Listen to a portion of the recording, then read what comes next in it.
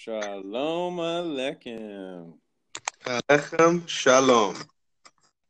How are you doing? Ah, Baruch Hashem. I'm doing good. Baruch Hashem. So, want to welcome everybody to the pretty much still in Hukat, headed into Balak, Parashah, Get You Some. I have titled this, Who Got You Some? Because hopefully on Shabbat Hukat, you got you some. Get you. Lots of illumination, lots of sources, and things that have been dropped. So, wanted to get together with Ish Peilah, catch up on some Tehillim, and I'm pretty sure you found some other amazing stuff. So, let's go ahead and go with the opening bracha and fly away. Would you like to do the Parashah bracha or the Tehillim bracha? Let's do the Parashah bracha. All right, Baruch Hashem. Baruch atah Adonai, Eloheinu melech haolam, asher bakar banu mikol ha'amim, ve'natan lanu et torato. Baruch atah Adonai, noten ha'torah. Amen. Amen. Baruch Shmo. Baruch. All right, what you got? Oh, man. Says, so I am going to start with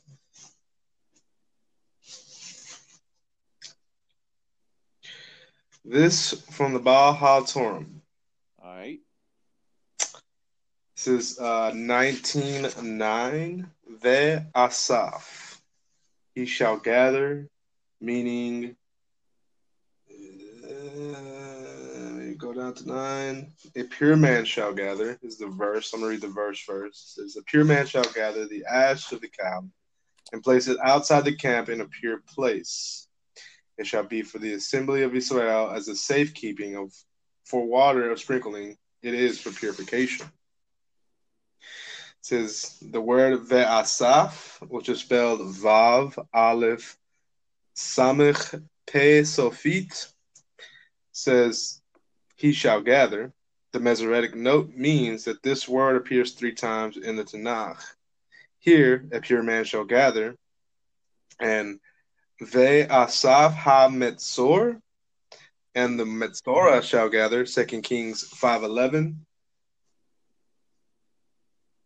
And he will gather the castaways of Israel, ve'asaf nedachai Israel. And he will gather the castaways of Israel, Yeshayahu 11:12, which we all know is a messianic or Mashiach chapter. The similarity of the expression here and in Kings alludes to the Talmudic statement, a Metzorah is likened to a corpse.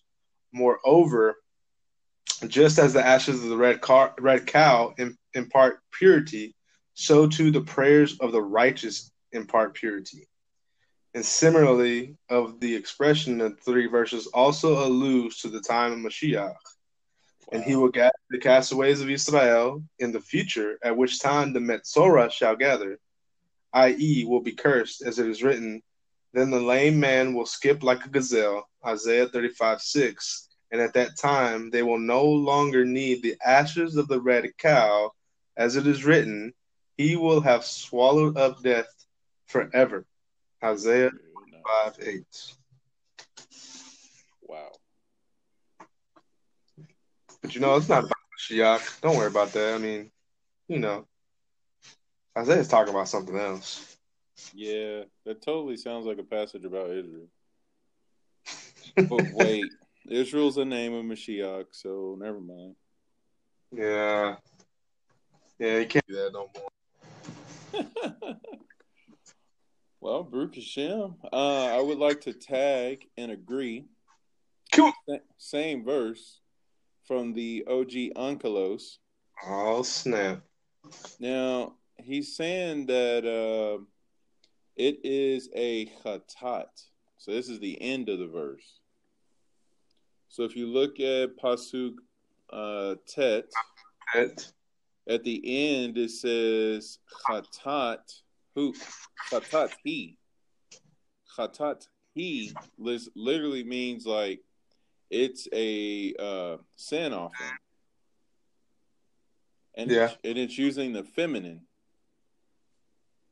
So it's almost as if it's like a sin offering of the spirit or a sin offering of the Shekinah. And that's what they're calling the red heifer. And in the Parashah Drash Hukatan for that, I broke down that Para Adumah literally means Hapur Ha-Adam, like the covering or the atonement or the lot of the man. And we remember that Mashiach Yeshua is the manifestation of the Shekinah. And so it's like the Shekinah is like a feminine aspect, but yet Mashiach is like the man. So that's kind of interesting as the backdrop to this commentary that OG brings down. He says that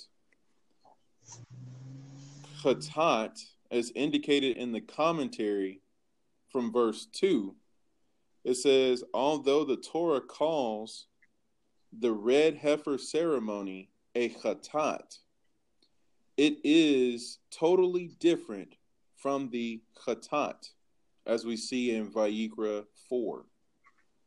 Rashi states that the Chatat here denotes purifying.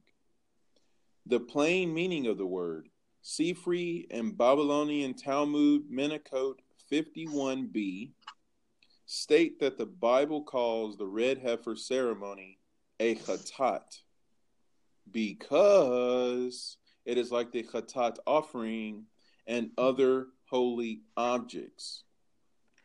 So now it's calling this offering not only an offering of itself, but it's also calling it like the furnishings. So it's kind of like the offering and the furnishings are all together in this offering. But here's one of the verses, here's the verse that really got, or the statement that really got me.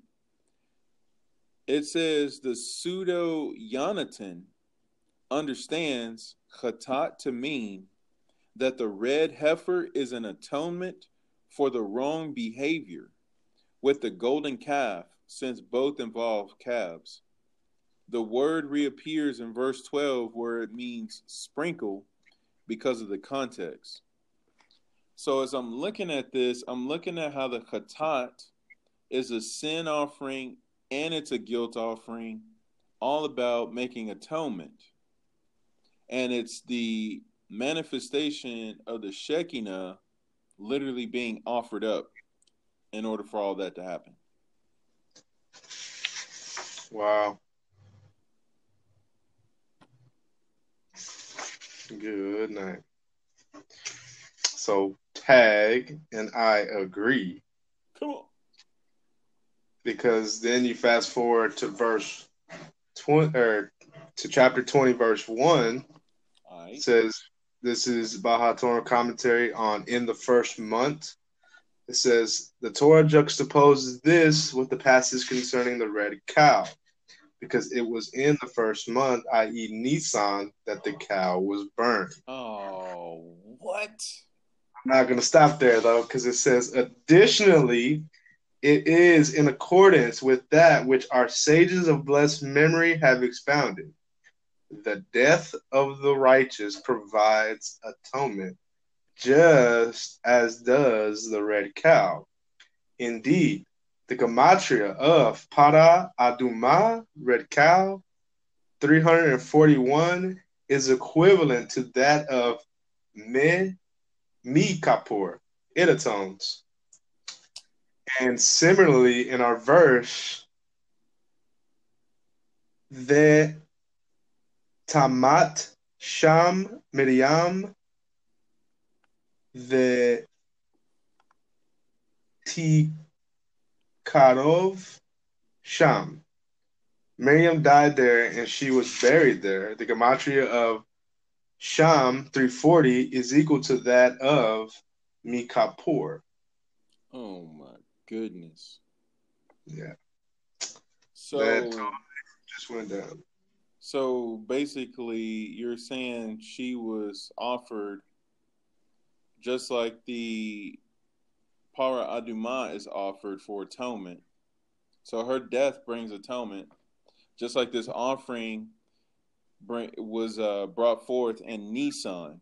And so when we're looking at the bigger picture, Mashiach being offered in Nisan as a red heifer, and he's the rock of Miriam. He's offered in the first month, and he's bringing atonement. Yes. That right there is crazy. Because see, the thing is too, as you were doing the Ivrit, I was looking at this word vetik bear or vetikvar. Yeah, vetikvar. That's the word that's used for Yaakov talking to Yosef about burying him in Israel. So the fact that she is buried outside the land and affecting atonement, I mean, that's pretty crazy, especially with the parallel and correlation to the Para Aduma, which is offered outside the temple precinct. So if you kind of do this little X pattern of compare and contrast that's going on, Yaakov didn't want to be buried outside the land because he would bring atonement to Mitzrayim. Right. So Miriam being buried here is affecting atonement even outside the precincts of the land. So we're kind of seeing this idea of how even if the atonement is made, outside the precincts, it's still a valid offering.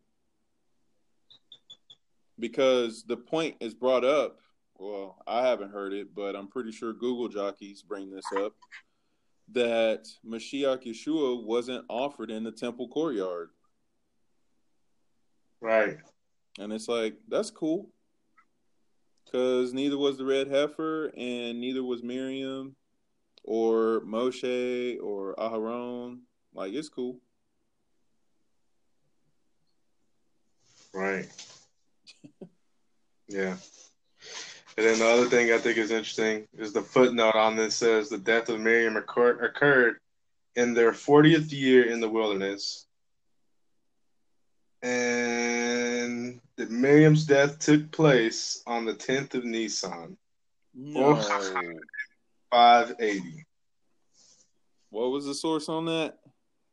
Or the actually there's two sources on this. So it's the Baal HaTurim is citing this. So the footnote is quoting Baal HaTurim, and then Or HaChaim 580.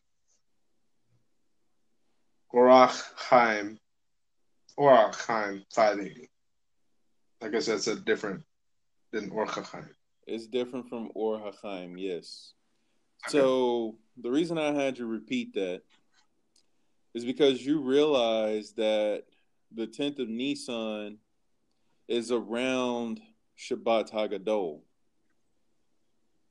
Mm-hmm. So the end of Miriam was Shabbat Hagadol.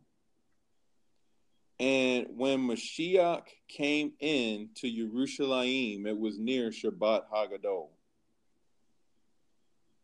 Ultimately, with a few days later, with the onset of Erev Pesach, he was literally offered up on the crucifixion stake. Right. What makes you what and it kind of makes you wonder is when did Moshe find the rock for it to pull out water? Right. Because we go right from the incident with Miriam, and then we go into the people complaining. Yep. And I can't see from the text that it gives us any indication of. No, there's no indication, but I mean, I guess we can have an educated guess. I guess. Yeah, it only follow. I mean, I'm just thinking like Hashem only follows the, there's nothing new under the sun kind of thing. Nothing new under the sun.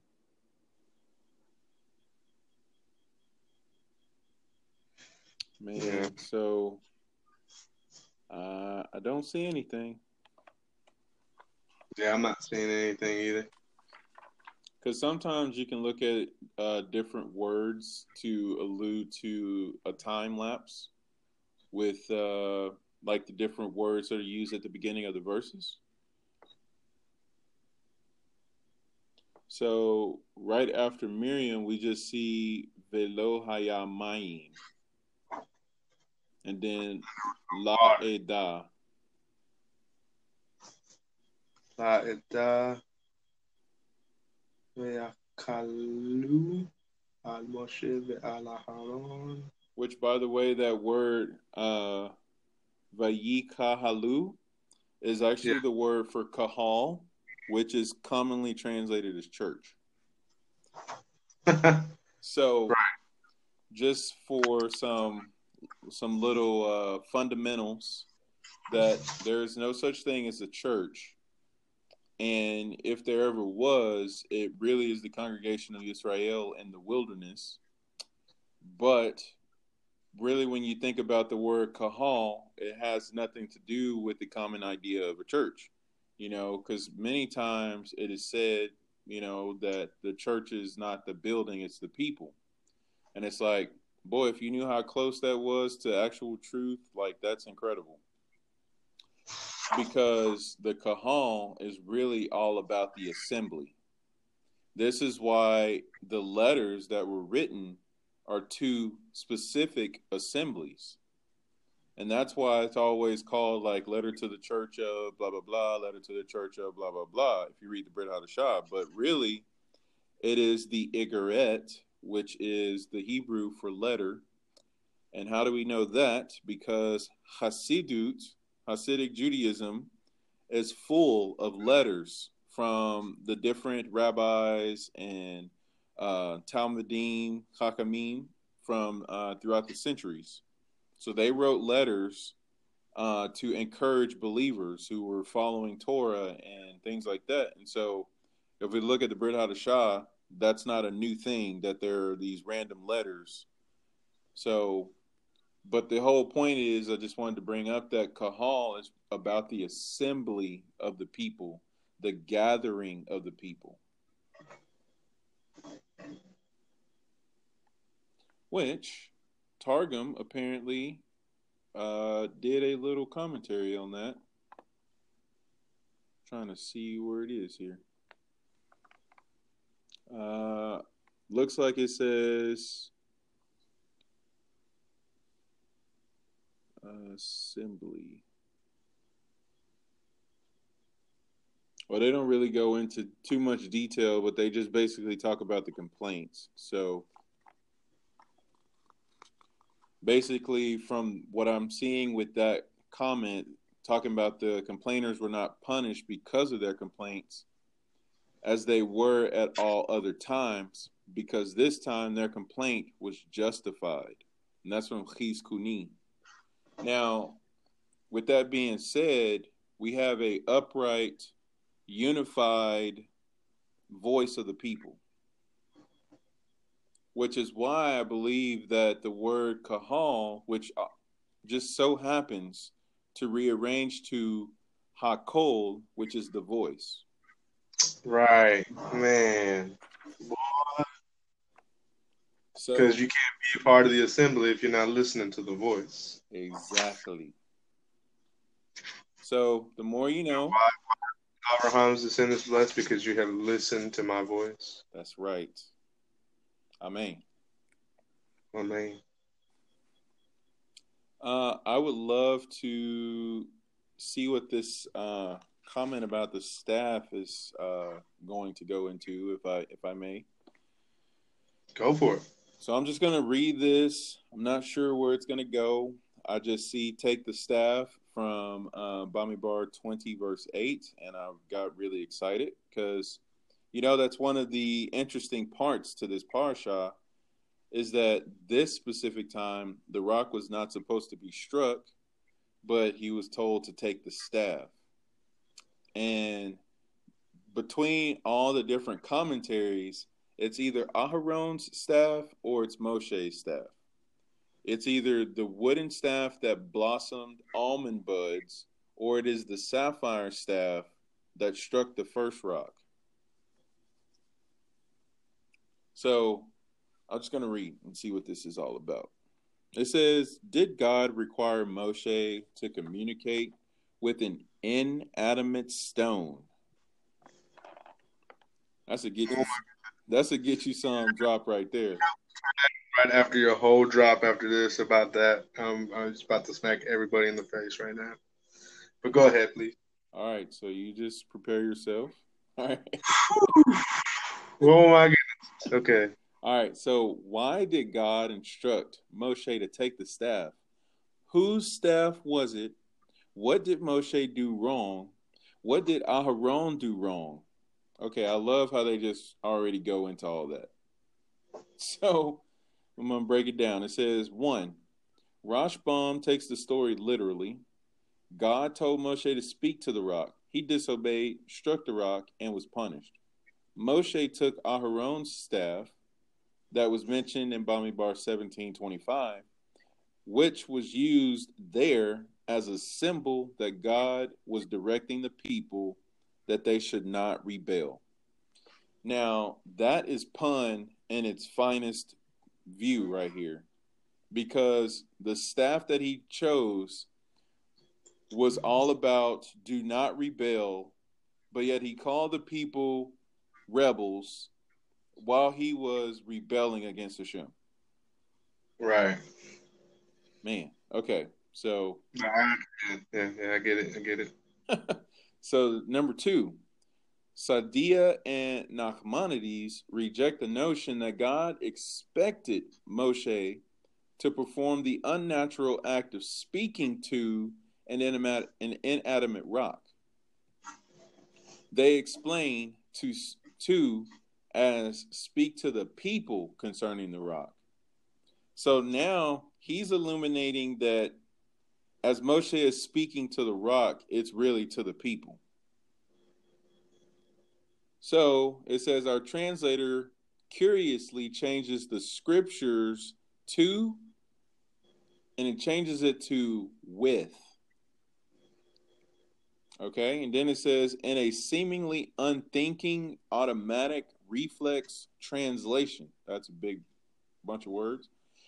As he generally does, it says to follows speak. Okay, so between these two here, they're saying really it's to speak to the people. The staff is to speak to the people as he's speaking to the rock. So it's kind of like bringing the people and the rock into this unified voice, which would be back to our Hakol Kahal. Okay, so that's number 2. Number 3, it says that the Ibn Kaspi suggests that the staff was Moshe's scepter. Okay, because you know how the scepter will not depart from Yehuda. So it's like this is the law in his hands, basically. So then it says that God told Moshe to appear before the people in his regal garb, including the scepter, the rod, to impress the people that he was their leader. So if you synthesize that point, he's now saying the king of Israel is the one who's going to go to the rock and bring forth water, which I like thinking about that with this commentary that's laid down, because there's water that flows from beneath the throne of Hashem. And so if we think about a king on his throne bringing forth that water, we have that picture here from this commentary. Number 4, Hiskuni replies on the Babylonian Talmud Ta'anit 9a identifies the rock, which the Bible describes the specific definite article, the, as the well of Miriam, which flowed during Miriam's lifetime but ceased upon her death. God now tells Moshe to persuade the well to resume flowing. Okay. Then the next one, Ibn Ezra argues instead that the rock was the prominent stone that was that was close to the Israelites' encampment. See here if I can kind of summarize this up. This just kind of keeps going. It says that Ibn Ezra responds and says its waters does not refer to the past, water that is already in the rock, but future water that will gush out. So if you think about that, Mashiach talks about the outpouring of the Ruach HaKodesh after the power is received from Shabbat, with the Talmudim in the upper room after his ascension. So this water that's coming forth, this is like the outpouring of the Spirit after his death and resurrection. Because it's talking about future water. It's not water that was already in the rock. There's new water in this rock now. So that's kind of crazy. And just scan real quickly to see if there's anything else to glean from that.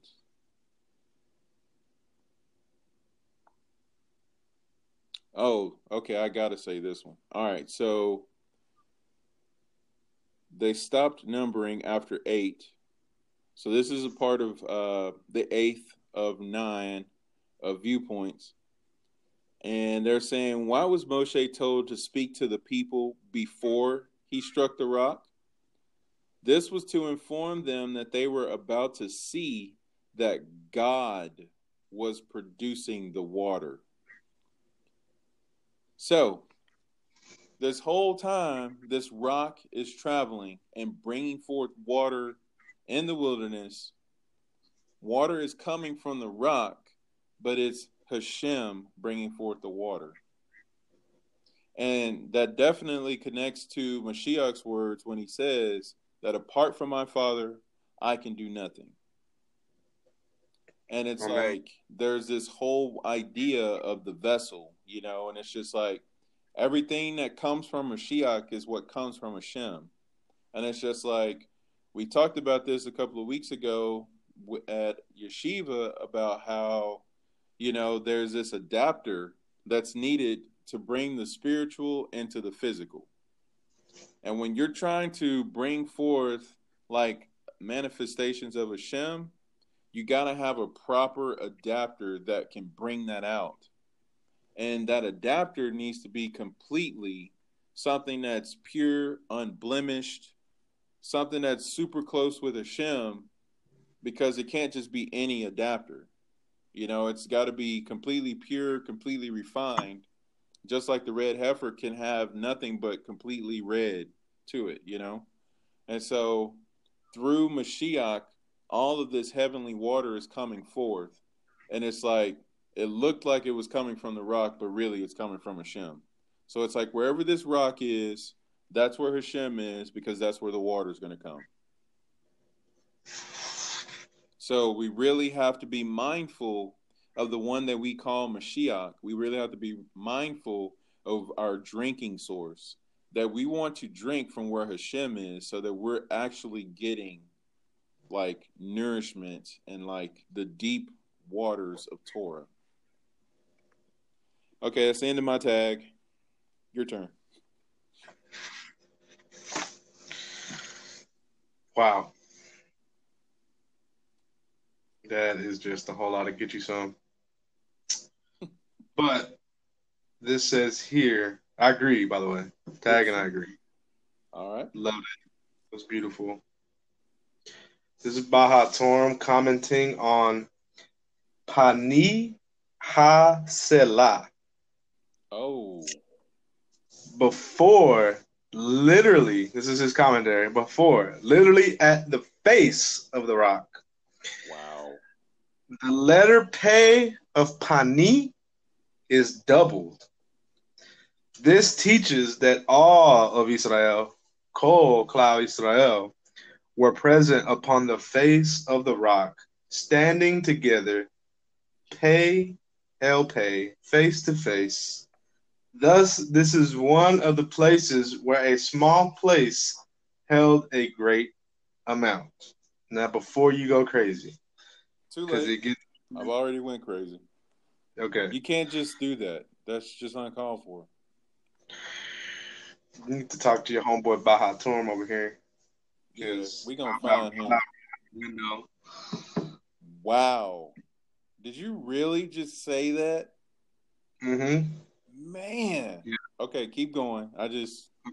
Yeah. There's more. There's more.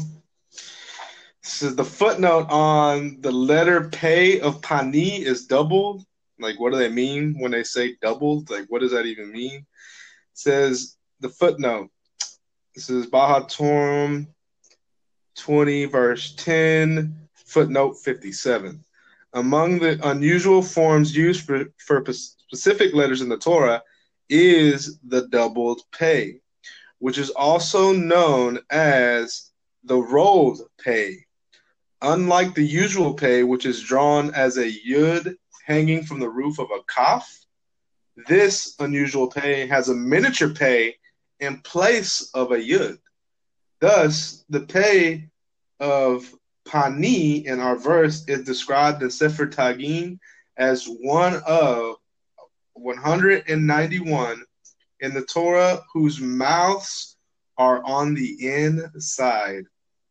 So, and they even got a little picture here, and it's basically if you can fathom what a pay looks like, it's a pay inside of a pay because it kind of just keeps going like a little like dizzy circle, like just infinite kind of going on there. Maybe that's why it was called Ha-Selah. But wow. yeah, So you have an infinite face here, like the presence of one who is infinite is being struck.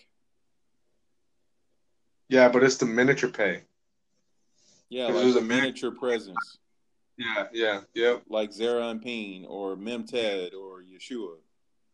yeah,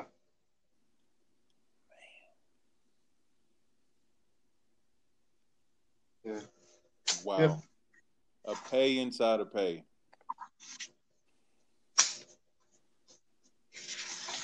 yep.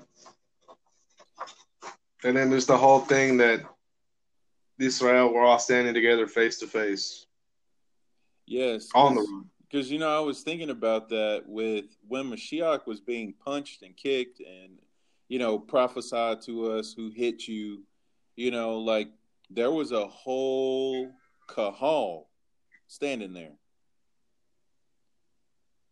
and Yeah. it's just like there's this spectacle going on by the way, people should have been getting ready for Pesach. And That's like right. this is what's That's right. going on. It's just like priorities much. But all that to say, I mean, people were standing around as Yeshua HaMashiach was being whipped and mocked and punched and paraded to the crucifixion site. So the same picture that's painted here in Parashat Hukat, chapter 20, it already lays a crazy, amazing precedent for the crucifixion story or the Uh, account because it's not a story; it really happened. so much so that Midrash Tanchuma 9 says that Moshe and Aharon gathered the congregation at the face of the rock. Teaches that each and every one saw himself standing upon the face of the rock. Similarly, it is the same verbiage stated, gather the entire assembly to the entrance of the tent of meeting in Leviticus 8:3. Wow. Like it's the same wording. So the face of the rock is like being at the entrance to the tent of meeting. Hmm. It's the same type of gathering, like you know how they all gathered and were fitting inside the tabernacle. Like this is the same kind of gathering that was happening upon the rock.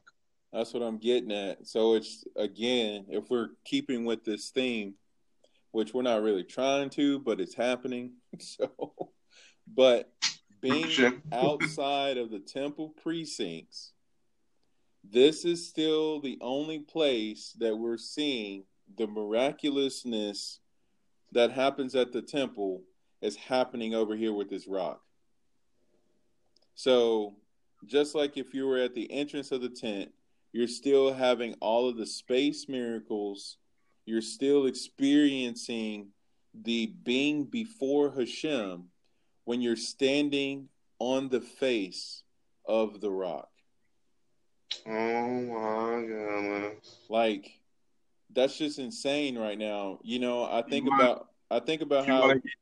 Go ahead. Matrix, if you want to even get more Matrix crazy, I'm just reading the footnotes. They're like just going on forever. But it says the word panim means face. Its construct form pani means the face of the, and then they add in the unusual double form of the letter pay here, or according to the other version, the gematria of the word pani in our verse indicates that each Israelite's face appeared to be doubled and redoubled, for each one stood face to face with every other one as if he were facing in all directions at the same time. Oh, you gotta stop that. Oh my goodness. Yeah. I really don't even know what's happening right now. Like I'm trying to picture all this in my head, and I'm just blue screening, man. You know, like okay, so like with the chariot of the divine, like the holy Merkava that has the four chayot surrounding it, like Hashem's throne, like mobile, like on the go, that we see in Yehezekiel chapter 1, talks about all these faces, talks about all these eyes, and how this whole unit is moving, you know, all in different directions without turning. So now what we're seeing here is a miniature version of the Merkava. This is the second Merkava. And where did we learn about the second Merkava in the Torah portions as a precedent? Parashah. Nope. Parashah Bereshit. Not Parashah Bereshit, but it's in Bereshit. Parashah Miketz. When Yosef was elevated to second in command only by separation of the throne to Paro. And it says that Yosef followed behind Paro in a second chariot, a second Merkava. So now we're looking at, you know, the throne of Hashem is in the Kadosh Kadoshim, like the Holy of Holies. But then when you're at this rock, you're in a miniature temple, second chariot, second throne, if you will. Like we're seeing the whole picture of Hashem and his Mashiach with the Mishkan and the rock. And it's just like you're seeing like everything that happens on a large scale is happening right here at this rock. Literally up on his face. And you think about how with Mashiach he says something greater than the temple is here. Right. Yes, man. I've been like reading that for like the past couple weeks. Man, get you some. Yeah. So when you really synthesize and put all that together, you know, all right, so just because this flashed into my head, Parsha Vayakel from Shemot, Stav Soldat was looking in the Midrash Rabbah for that Torah portion, and it opens up with saying that there are two Mishkans.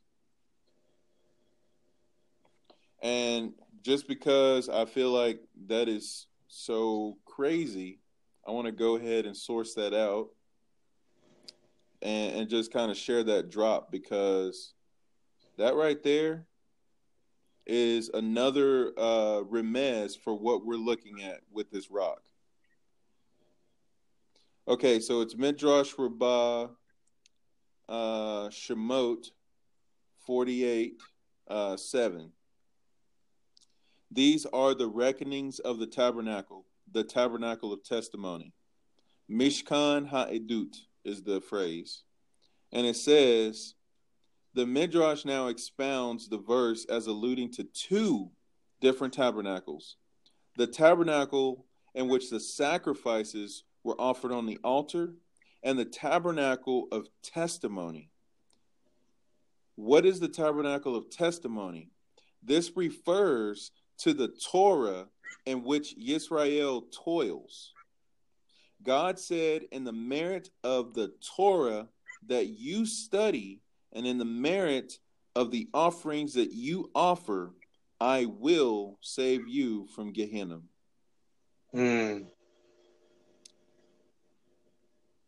Wow. Now, the pay inside the pay. Let's go back to that. Here's the footnote. The tabernacle housed the holy ark, which contained the tablets and a Sefer Torah. And the Torah is referred to as a testimony. The phrase tabernacle of testimony accordingly means the tabernacle of the Torah, and thus refers to Torah study. So here's the thing. Even though there are two Mishkans, the second Mishkan is inside the first Mishkan, literally in the Holy of Holies, which is where it says that Hashem chose to rest his Shekinah. The fullness of Hashem rests in the Holy of Holies, which is where the tabernacle of testimony is, which is the second Mishkan. So if we look at this rock with the pay inside the pay, this is the basically what's inside the Holy of Holies is right here at this rock. Yeah. So we have Hashem's Shekinah, his presence, everything that goes on in the temple, it's all right here. So this is why when we have the temple destroyed today and lying in ruins and praying that Hashem rebuilds it speedily and soon in our days, it's because it's like we're missing the housing for the tabernacle that is the tabernacle of testimony. Like the Son of Man has no place to lay his head. And so even though that is the case, we still have a tabernacle, have a Mishkan that we get to enter into even outside the land, namely at the gates of Rome. Because that's where Mashiach is. That's where the rock is right now. So we can still bring our offerings, still bring in converts, still gather in as a kahal to the voice of Hashem by staying near the rock.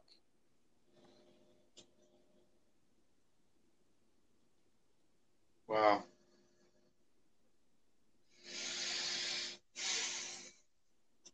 Good, isn't it? You know, I always used to think it's just kind of like we believe God, but we follow Mashiach Yeshua. You know, like that seemed so like crazy to me, but it's like, it's not crazy at all. You're inside the one who is inside Hashem. You know, that's really what it boils down to.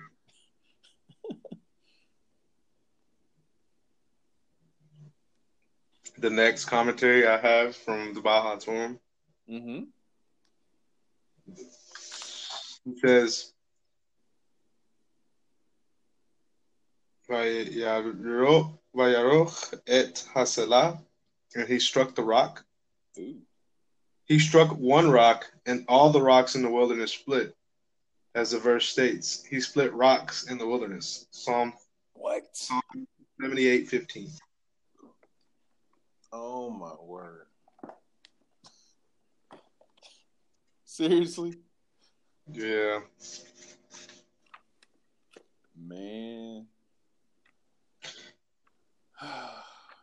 Oh, and then the footnote. This is the statement to which Mashiach says, "Come to me and you know and drink, you know, and I'll make his belly like rivers of flowing water." Right. Right. Oh. This is the precedent for that right here. The footnote says, Bamidbar Rabbah 19:9. Each and every rock and stone in that area gave forth water. As it is stated, he split rocks in the wilderness. Note that our verse uses the singular form of Haselah, rock, while the verse from Psalm uses Zorim, the plural form of Zur, a synonym for Selah. Nevertheless, they refer to the same incidents alluded to by the Melui of Haselah, which is equivalent, which has a gematria 339, equivalent by the principle of Im HaKolel to 340, the gematria of Zurim. So, Zuri being my rock. well, what I'm getting for this Zur being a synonym for Selah. Why is it a synonym? Because you're emulating the ways of D-Rock. You know what I'm saying? Okay, so Ish Pela, just need to let you know that there have been reports that you just need to stop it and get some help.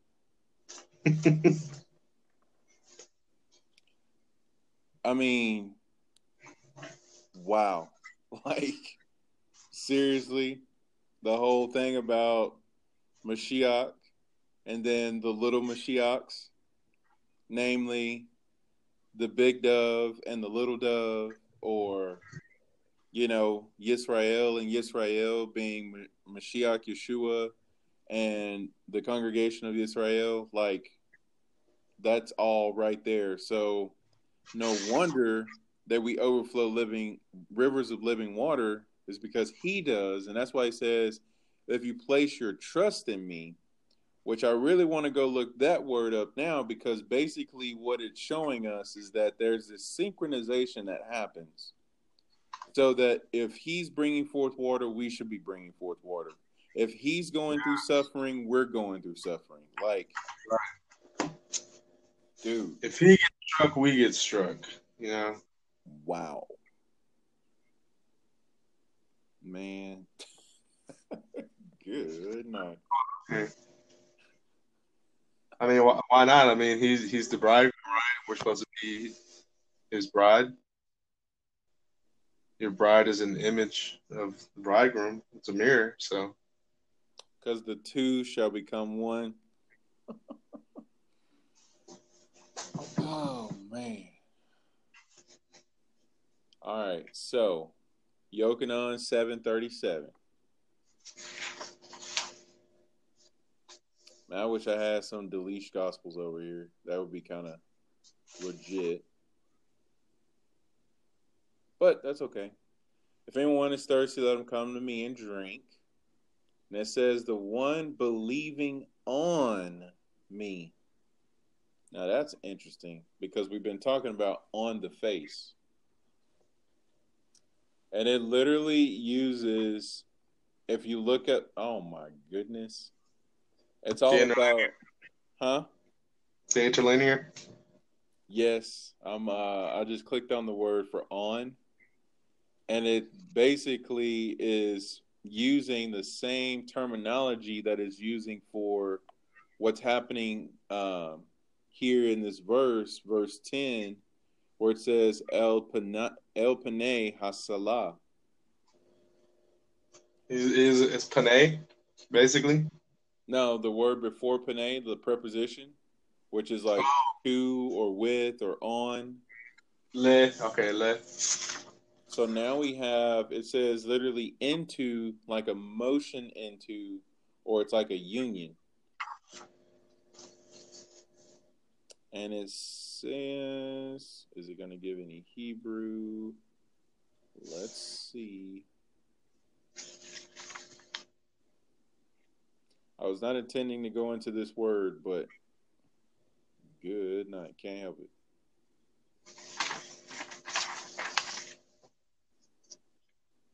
Come on.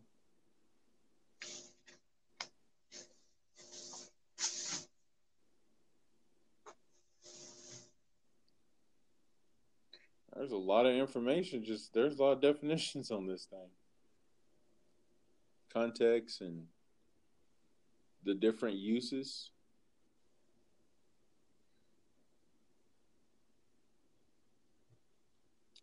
It says it's used in the Septuagint for Bereshit 19:19,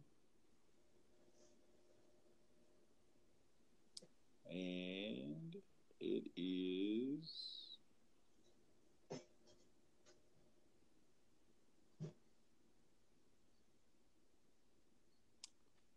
let's see, let's read the 19:19. Has something to do with Abraham. That's very interesting.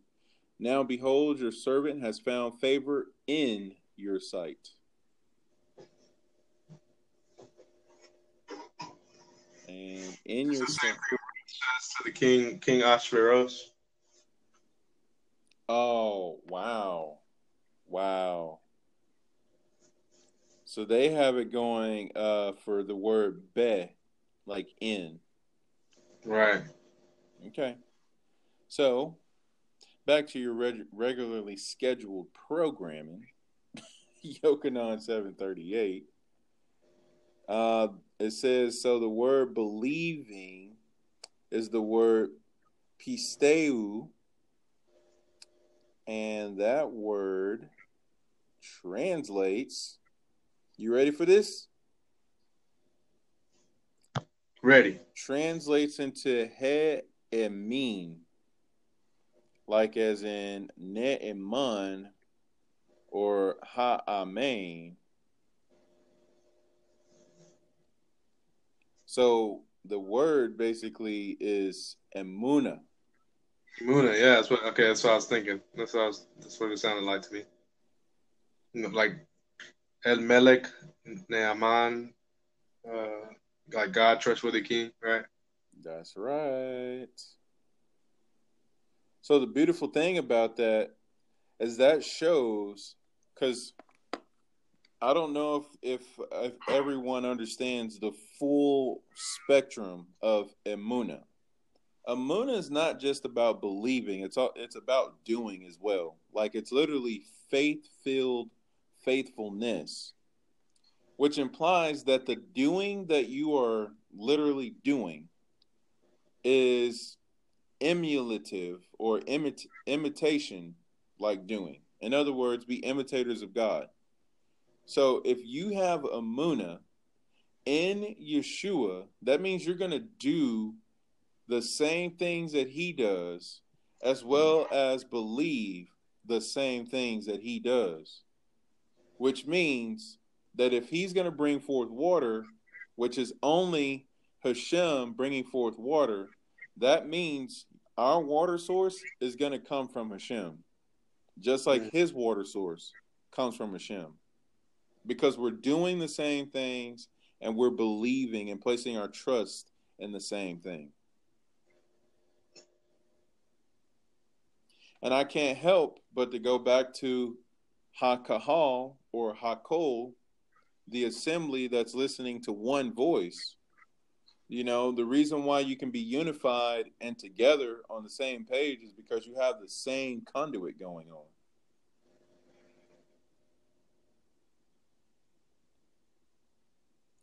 So, distill all that down into a simple Peshat comment. He's basically saying, if you yourself will come to me, and if you drink from the water that I'm given, which is the water from Hashem, you're going to give the same water the same way, and it's going to be the same, like, the outflow, you know, like we're all to bring the message of redemption to the world, to the nations. So this whole idea of, is it Mashiach or is it Israel? The answer is yes. You know, like we're supposed to be pouring ourselves out exactly like the big rock. But the key is have we made ourselves small? Have we made ourselves humble so that we can fit onto the face of the big rock? So you can't tell if it's us or if it's Mashiach. That's where we have to get. Wow. Because with Mashiach, you can't tell if it's him or if it's Hashem.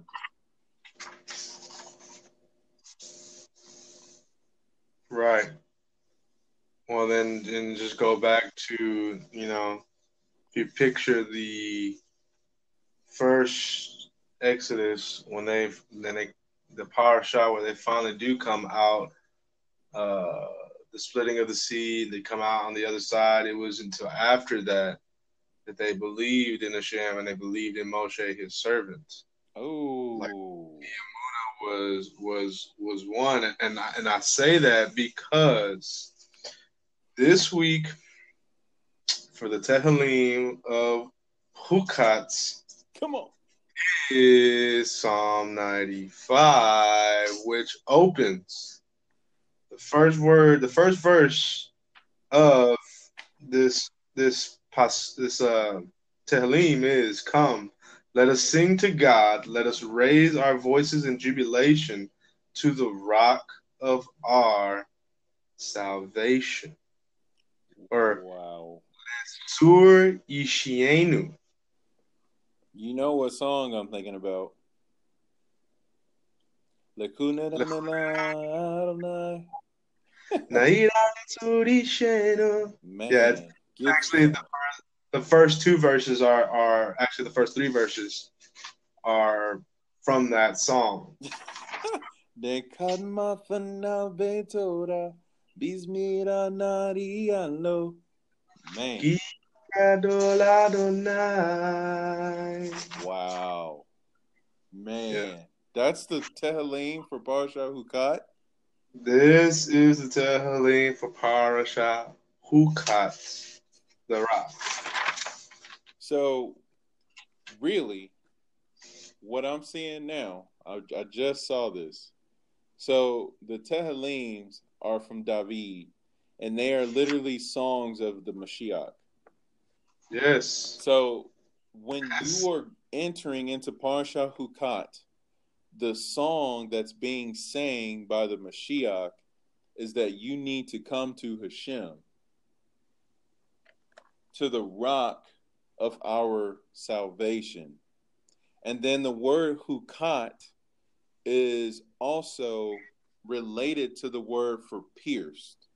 And then we see in this parasha that the word for the striking of the rock, it brings out this picture of a pierced one who outflows blood and water. And so literally the crucifixion of Mashiach is like Parasha Hukat and Tehillim 95, like all sandwiched into one.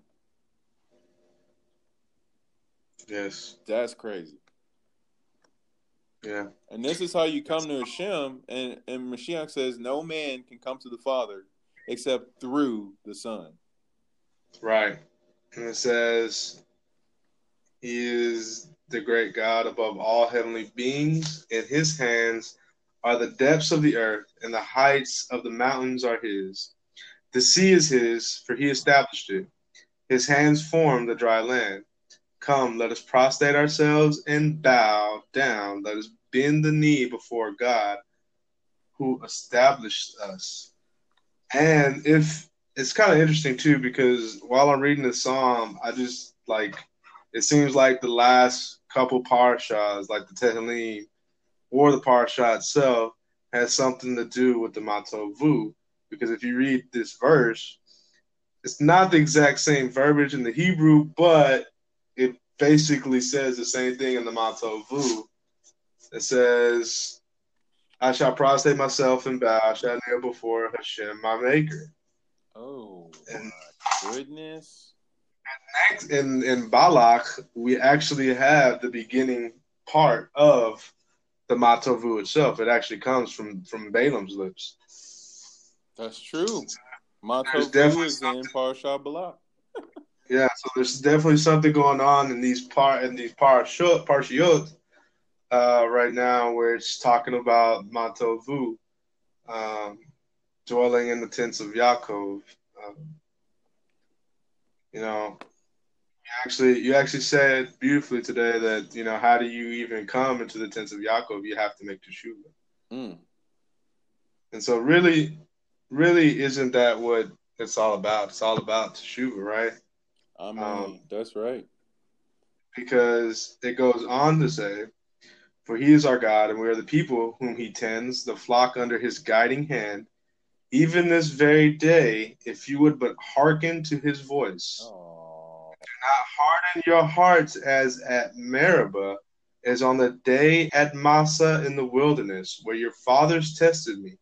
They tried me, though they had seen my deeds. For 40 years I quarreled with that generation, and I said, they are a people of erring hearts, and they do not know my ways. I vowed in my anger that they would not enter my resting place, the land of Israel. wow. Tag. There's a there's a ton of commentary on all that.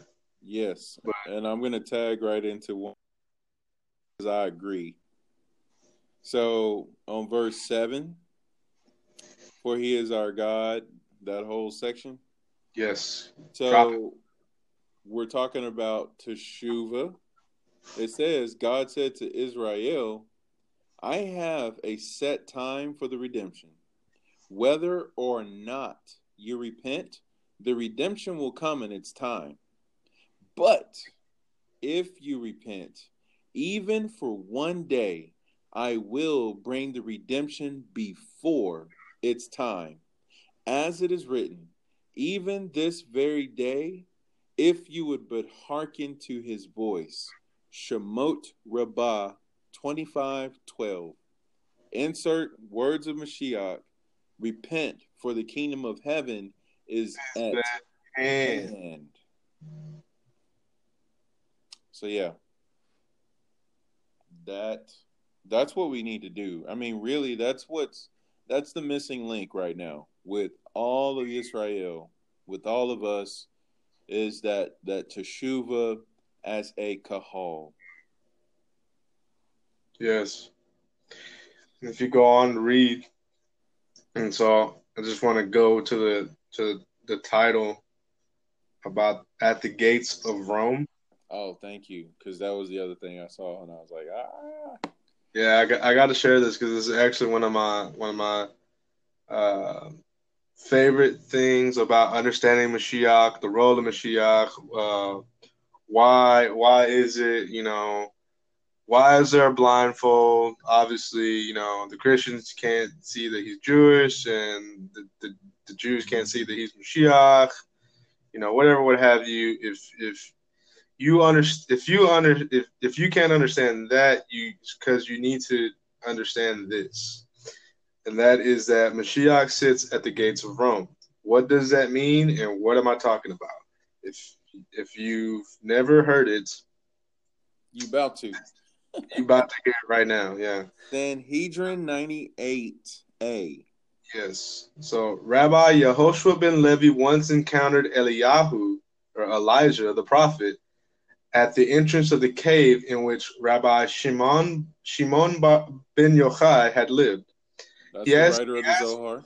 yes, he asked Elijah to tell him when Mashiach would come. Elijah directed him to ask Mashiach himself, who could be found at the gates of Rome. Elijah explained that among the leprous paupers seated there, one was unique. While the other paupers remove all their bandages at once, cleanse all their wounds, and then reapply their bandages, one pauper, Mashiach, cleans and bandages one wound at a time. When the time comes for Mashiach to fulfill his mission, he wants to be able to do so without delay.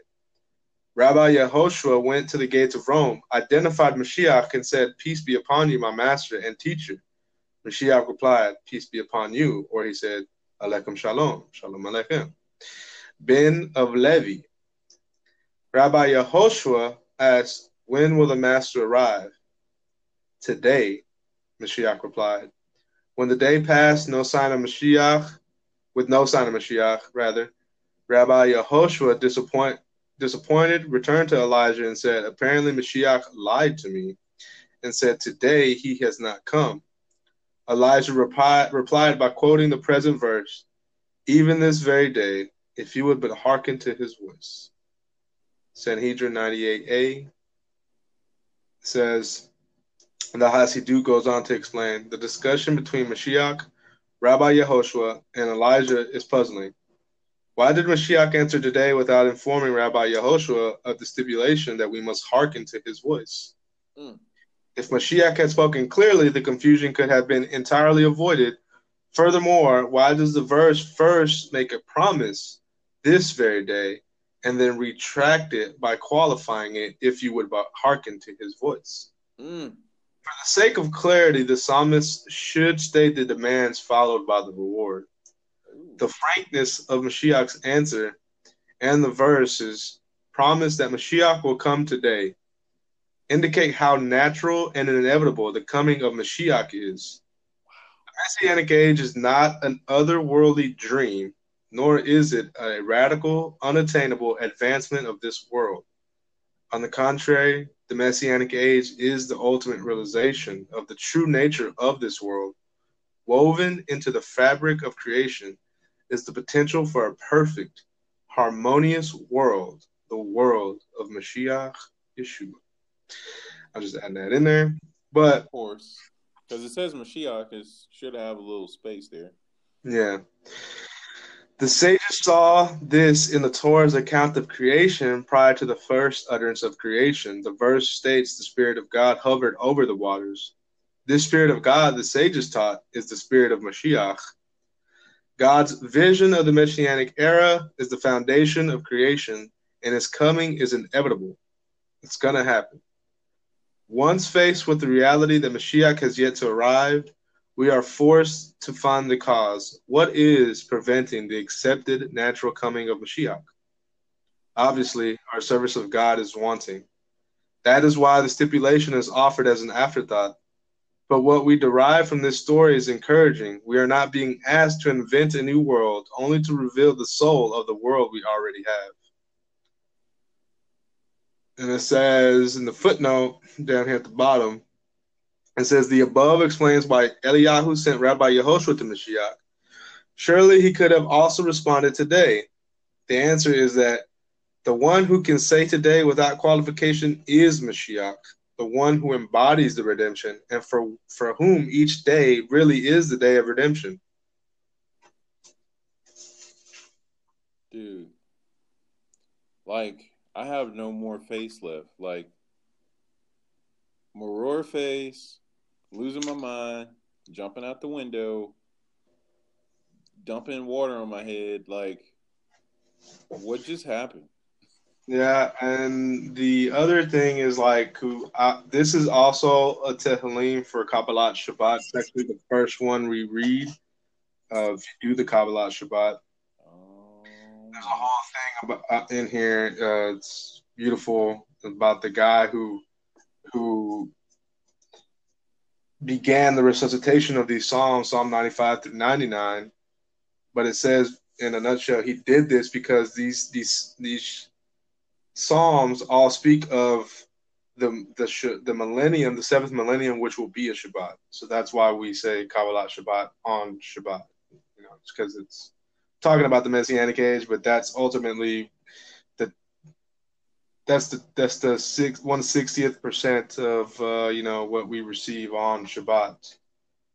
Not to take away from Shabbat, but we're talking about. I mean, it is the only way we can experience the Olam Haba without being in the Olam Haba. Right.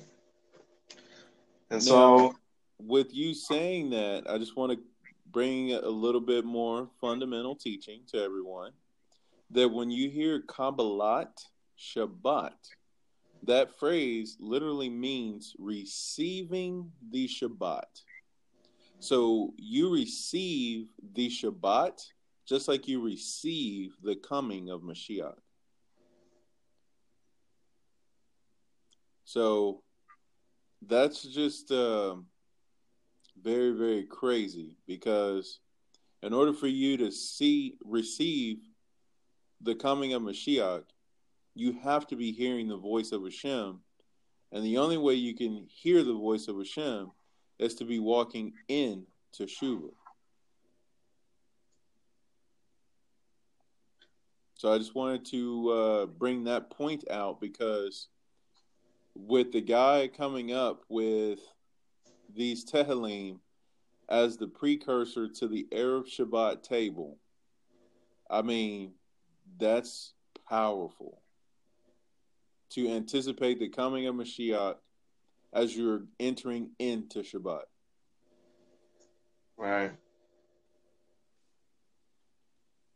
And here's the thing, because I think the last comment of this Tehillim is what resonates with me. The last two, I should say. But it says,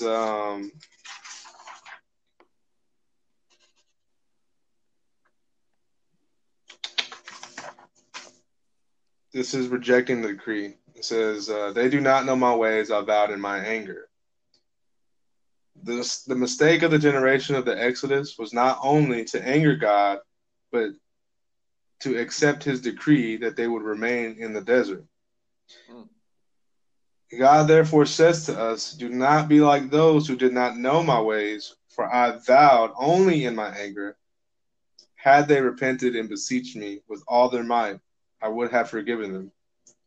You too should do so.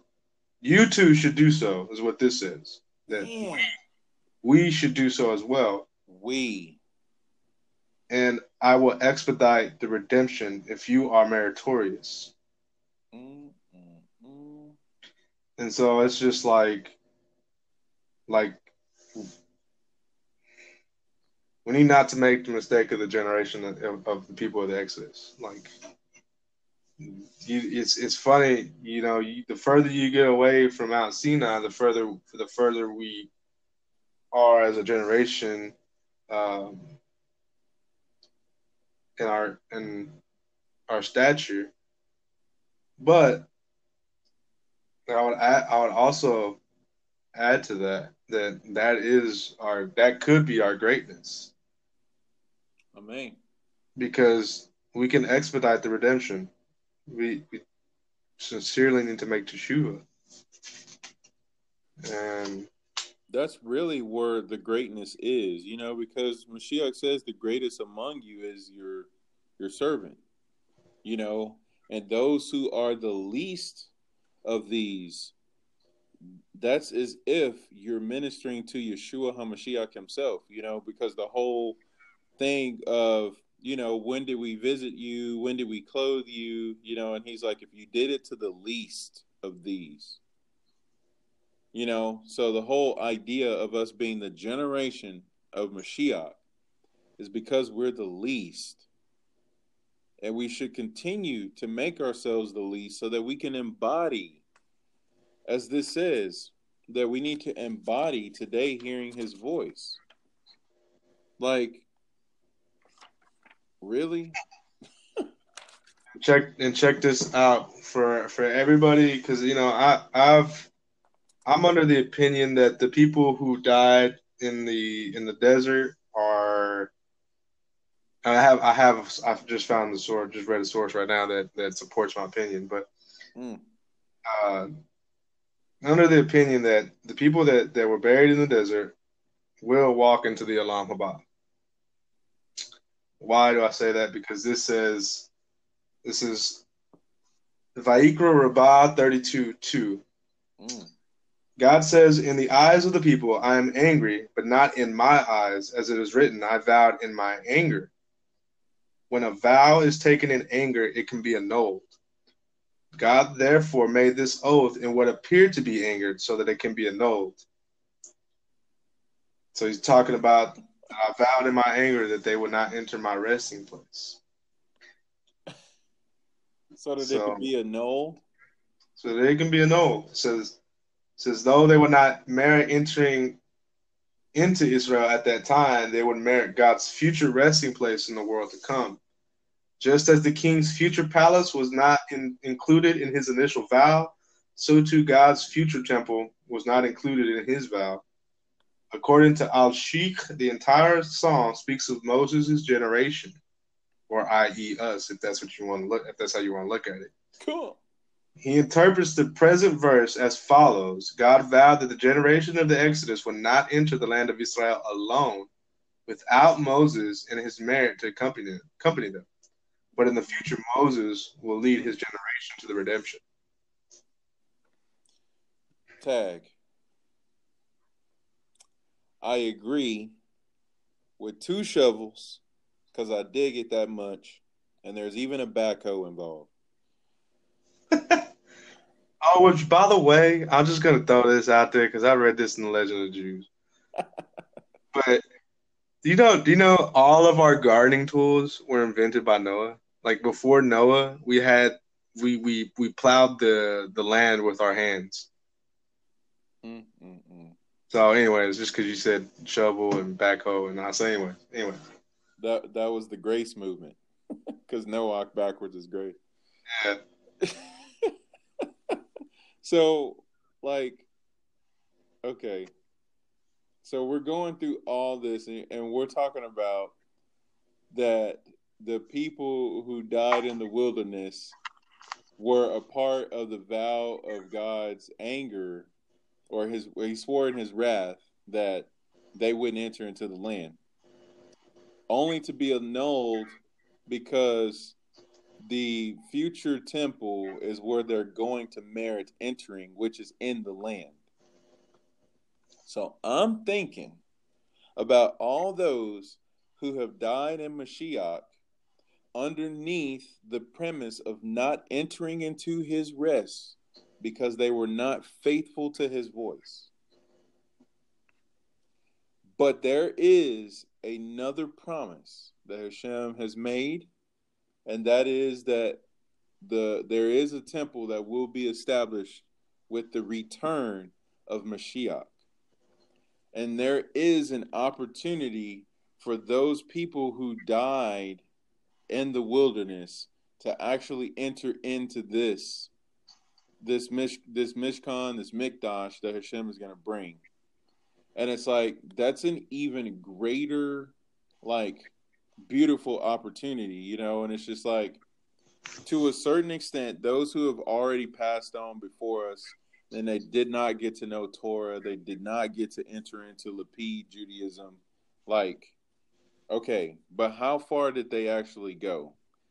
Were they truly in their heart saying, Hashem, you know, I'm seeking you with my full heart, or Hashem, I see your Torah and I say, no, I don't want it, you know, but I'll take your son, you know, kind of thing. And it's just kind of like, wherever those people really fail, the redemption is that those who truly, you know, were attached to Hashem and they literally died in Mashiach without even experiencing hearing his voice because they didn't know about it or it was concealed from them for a time. You know, it's just kind of like they will have the opportunity to enter in, you know, because only Hashem knows the heart. Only Hashem knows the soul, you know. So we have no idea where these people may be, but I just love how we kind of see a window of opportunity here that, you know, when we enter into Judaism, we convert, we start with Lapid and observance in Yeshua, and it's just kind of like, okay, well, what about my great grandmother, or what about my cousin's daughter, sister's brother from like 100 years ago, or you know, we have all these concerns, and it's just like Hashem has got that, but you have this right now. So what are you gonna do with it? Right.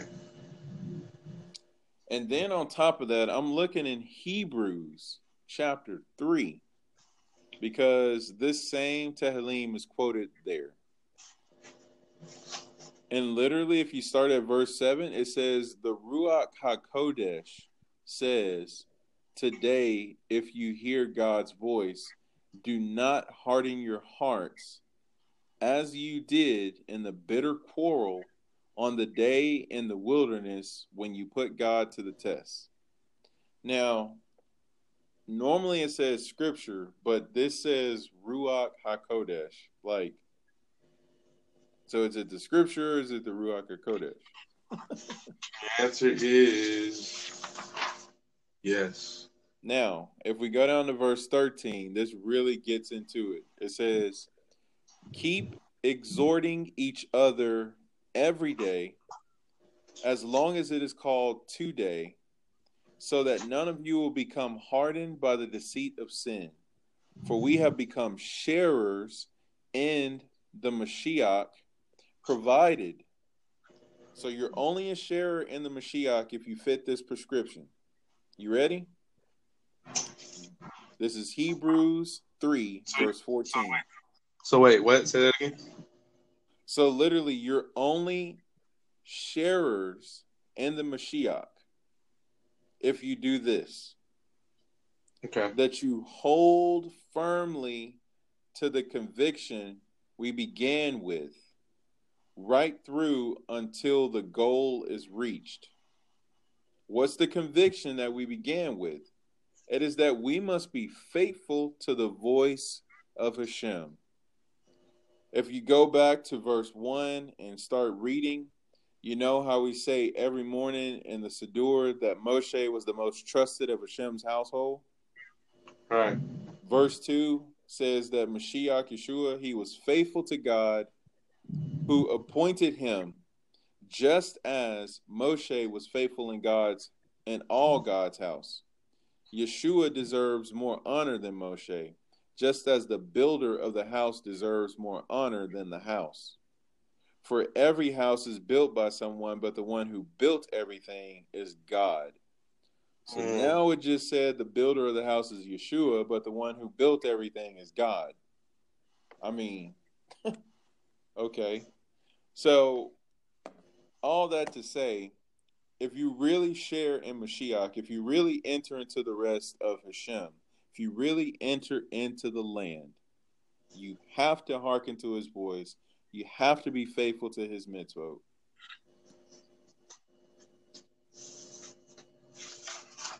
And you have to make teshuvah. That's right. Because, by the way, that's the only way you can that's the only way to get to the mitzvot is through teshuvah. If you're not making teshuvah and you're, quote unquote, fulfilling mitzvot, you're not fulfilling anything at all. Yeah, and to quote Ms. Rocky, is like, how do you know if you're just doing mitzvot or, and being a robot about it, i.e. you're just going through the motions, so to speak. Like, how can you tell? He says, if you're just doing the mitzvot, is like your midot has not changed. Ooh. So like, if you're just doing it and like there is no like actual change, like you're still getting angry, or you're like, you have a bad mouth, or ooh, you still go out to the club and go dancing, or whatever it is that I'm not trying to call anybody out, but that's I'm just quoting what he was saying. And he said, then you're just a robot who does mitzvot. He's like, if you're actually like working on yourself, you're working very hard. Not that it's an easy thing to do. Not saying that any like myself or has reached this level, but just if you're not continually working on yourself, then what is it about? If you're not changing your character traits to match those of Hashem's, and the mitzvot are, you might as well not do them, basically. Wow.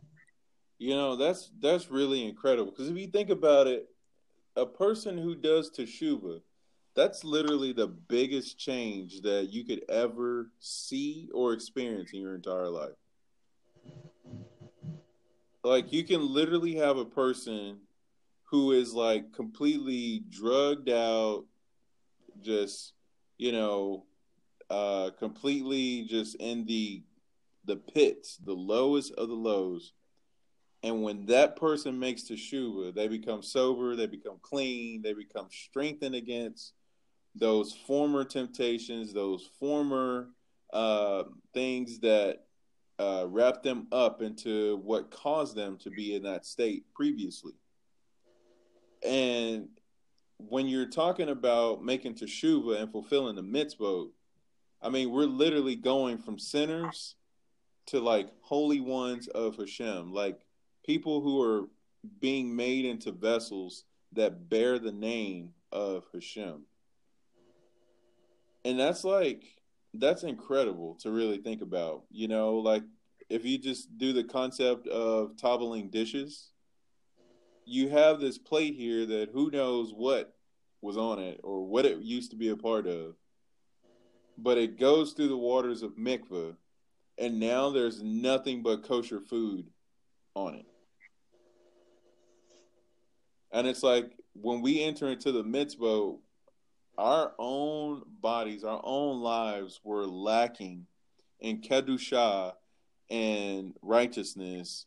And now, when we make teshuvah, we begin to fill every aspect of our being with kedushah, with Hashem, with Mashiach, with Torah, with light. And we should be a different person. There's no way that you can't be a different person if you truly have that transformation and change going on in you. Right. So if that's not happening, you know, we really have to ask ourselves the questions. Have we entered into the rest of Hashem? Or are we still quarreling before the rock? And I love how Captain Yisrael dropped this heavy from the platform today, or on Shabbat, when he said that Rabbeinu Bakia commentary was saying that the people were upset because they could not live like the nations. Right. And it's just like the quarreling, the contention that you have with the Redeemer of Israel, with the water that Hashem provides, you know, everything about our life with him, you know, the quarreling against all that is rooted in the fact that you will not make teshuvah, that you would not humble yourself, and that you'd rather be a person who's in charge of your own destiny and your own life. So, I don't want you to be the boss of me. Right.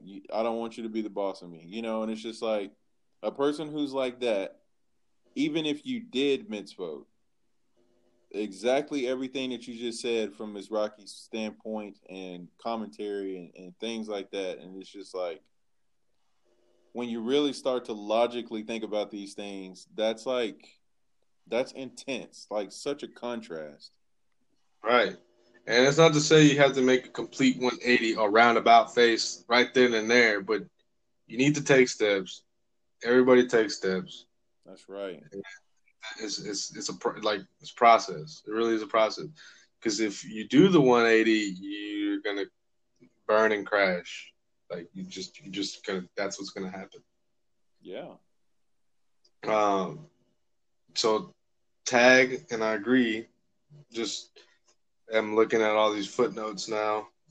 It says, talking about Psalm 95, it says, according to Radak, this psalm actually speaks of the Messianic age. The psalmist warns us that we need not to be like our ancestors, who immediately after being redeemed from Mitzrayim, tested Hashem, as the following verses describe. So, if you thought this psalm was talking about the generation of Moshe or this generation, the answer is yes. Wow.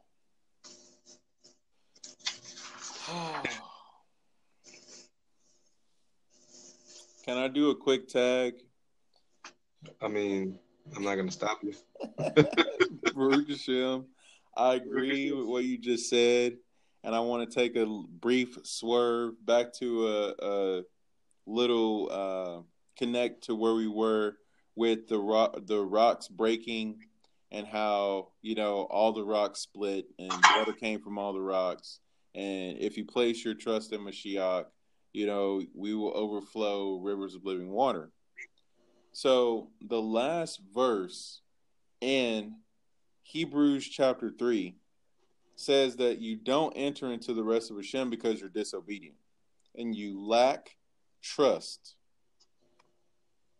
Interestingly enough, it uses the same word that it uses for the trust that we're to have in Mashiach Yeshua so that we can overflow living waters, but it uses it in the negative.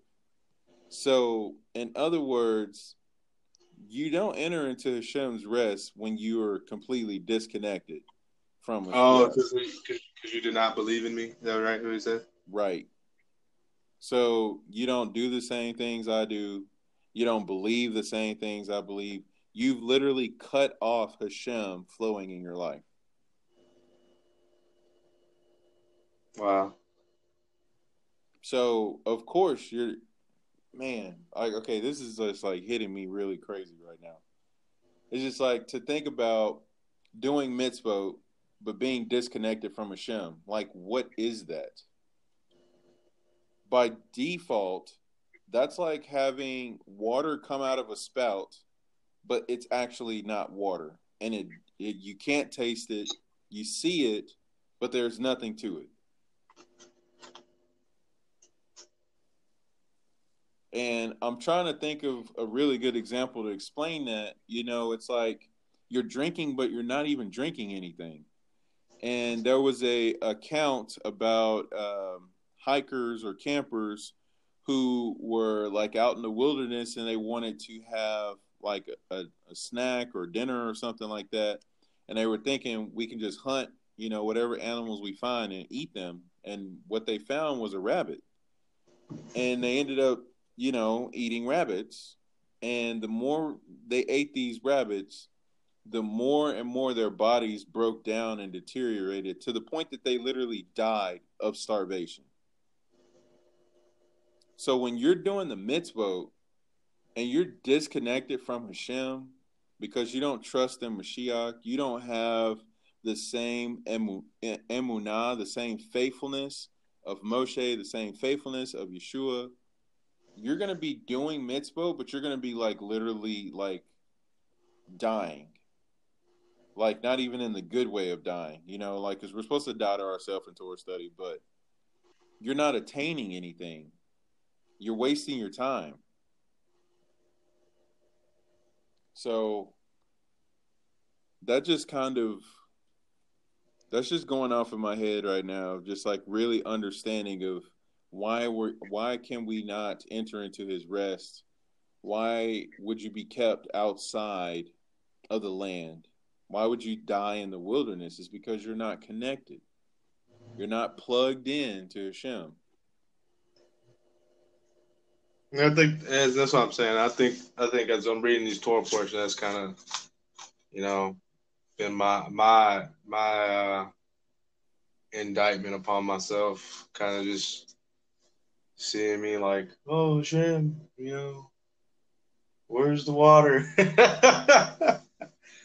But it's a reality, and that's not. I say that lighthearted, but it's a real thing. You need to trusting Hashem is not as easy as it sounds, but you need to come to terms with it, or we all need to come to terms with it. Amen.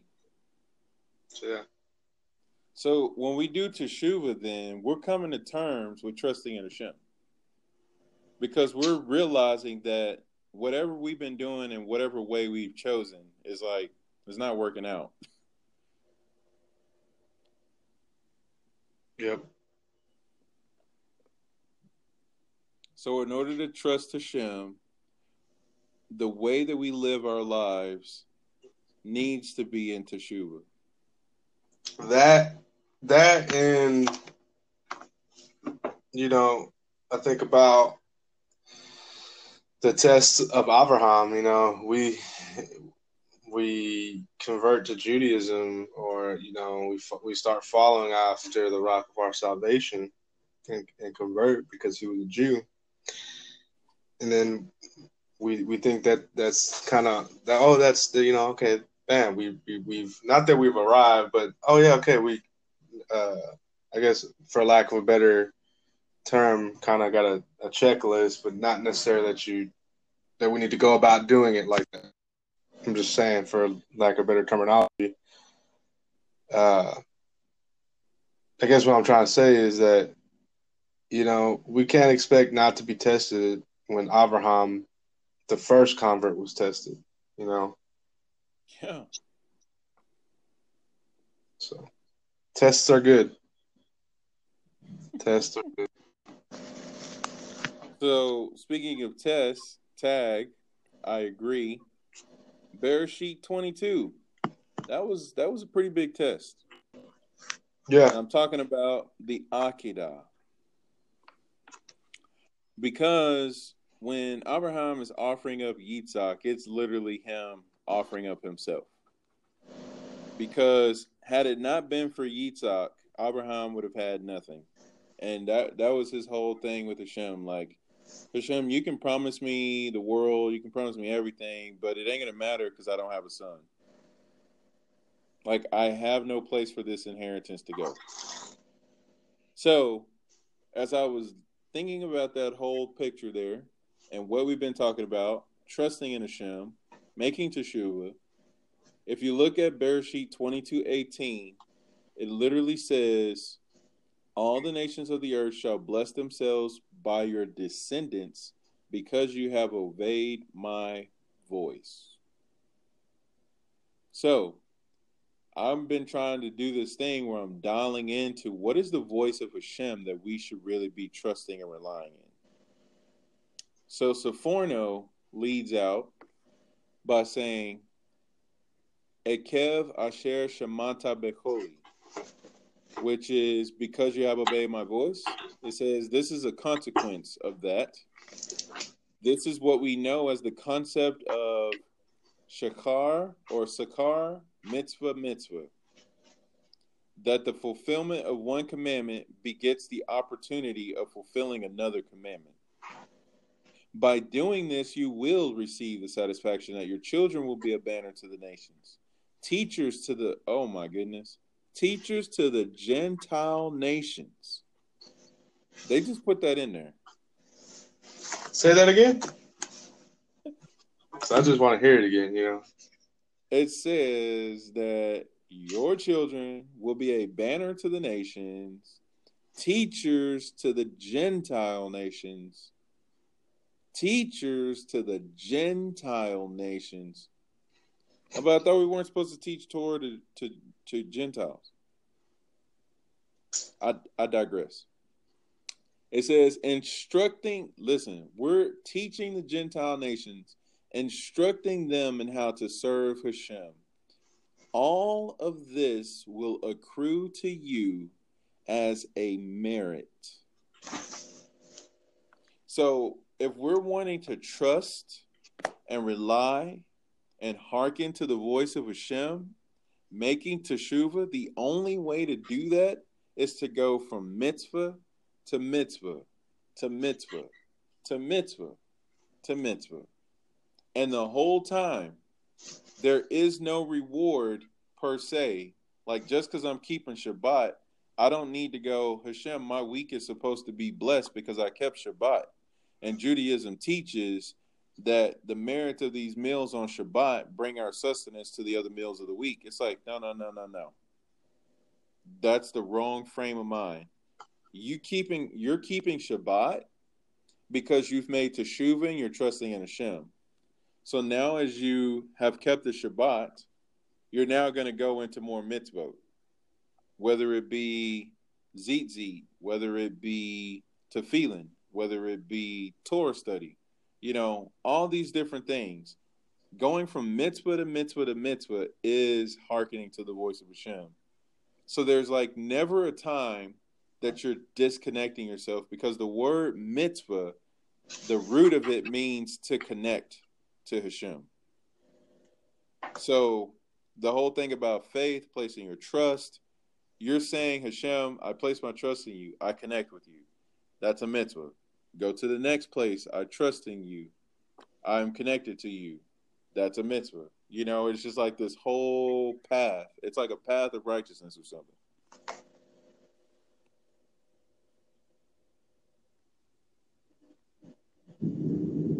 So we have to do the mitzvot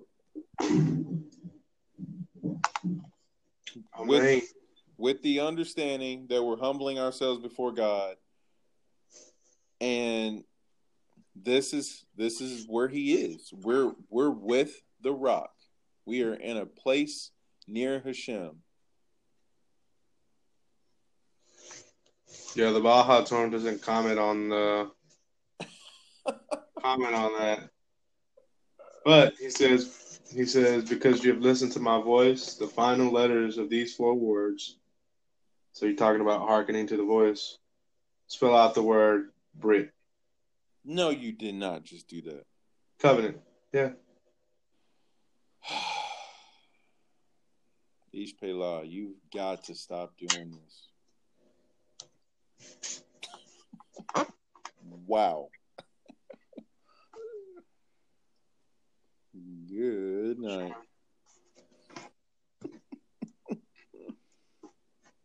Well, I don't really know what to do from here. Yeah, what do we know? What do we know? This is what I want to say. Oh, man. Because, man, that was just a whole lot to get you some. Baruch Hashem. Baruch Hashem. Well, I've enjoyed this flight with you, and it's been just, I don't know what to do with myself right now. But, you know, I'm definitely persuaded, to say the least, that, you know, whatever Hashem has commanded us to do, that we need to be doing it without reserve. So the beauty of us studying these Torah portions every week and growing in our faith and in growing in our midot, you know, really developing as a human being and really developing it in our spirit, you know, like Hashem has just shown himself so much that, you know, you can trust me. You can follow me. And I guarantee you, you will not be disappointed. The only reason that you ever be disappointed with Hashem is if you disconnect yourself from him and try to continue to follow him. That's how you get frustrated. So to kind of end on a practical note here, if we ever come against frustrations, if we ever come against disappointments and disheartening as we're walking in the mitzvot, as we're cleaving to Mashiach, the thing that we need to do at that moment is to go, am I connected? Am I in Teshuvah? Because if you answer those questions, that'll clear everything up. Because chances are we're probably not. So may we stay in the path, may we stay in step with him, and more importantly, may we stay connected to him. And Hashem says, I cannot be in the same place as a person who is arrogant. So if we have, I want to say we, because we can all be susceptible to this and we all are, that at any point that we feel like we've got it going on, we're doing it and it's amazing and people need to do whatever with that as far as like respect us or honor us or, you know, quote unquote, I've been handling my mitzvah keeping. Like if we ever have that attitude, we've already disconnected ourselves from Hashem. And the thing about disconnecting from Hashem is you don't feel it immediately. It happens over time.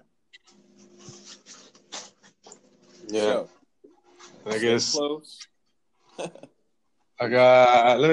since you said that, I guess I got one thing to say. Just about, you know, we ever do get to that point where we say, "Oh, I got my mitzvah keeping and I got it all locked down, and whatever, I got this," Right. Okay. Enter in Orchat Zadikim. Ooh, Musar? Yes. Mm. Let me find it. But basically, to paraphrase what I'm about to read here, says that you should always look at what your actions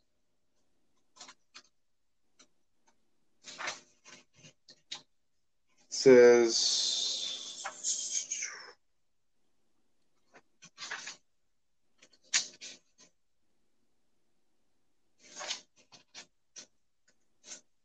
I'll find it right now.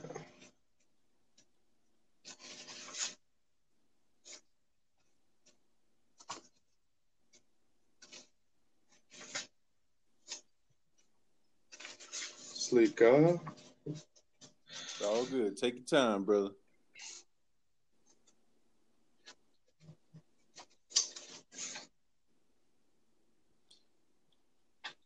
Okay, while you're doing that, just because I just saw this, and we're talking about the Teshuvah element and really lowering ourselves, Radak on Bereshit 22:18 says the word Ekev.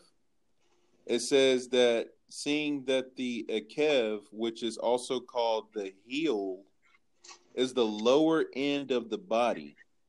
So the reward is what one acquires at the conclusion of performing God's mitzvot.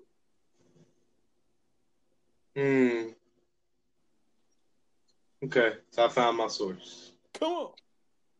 It says, the root of humility is vis-a-vis the Creator. One's thinking of himself when he is yet calm and tranquil and healthy and rich, that the Blessed One has given him good of which he is not worthy. He must reflect upon the greatness of the Almighty and the exaltations of his glory and think, what am I? Am I not an extremely lowly creature in a lowly, ephemeral world? And of all the good things I can do are nothing but a drop in the ocean relative to what I ought to do. And he must do all for the sake of heaven and not for the sake of honor, and not to flatter any man for any personal pleasure, but all for the sake of his great name. This is the root of humility. That's what we need for Teshuvah. That's what we need for relying on Hashem. That right there, bro, that is beautiful. Wow. Okay.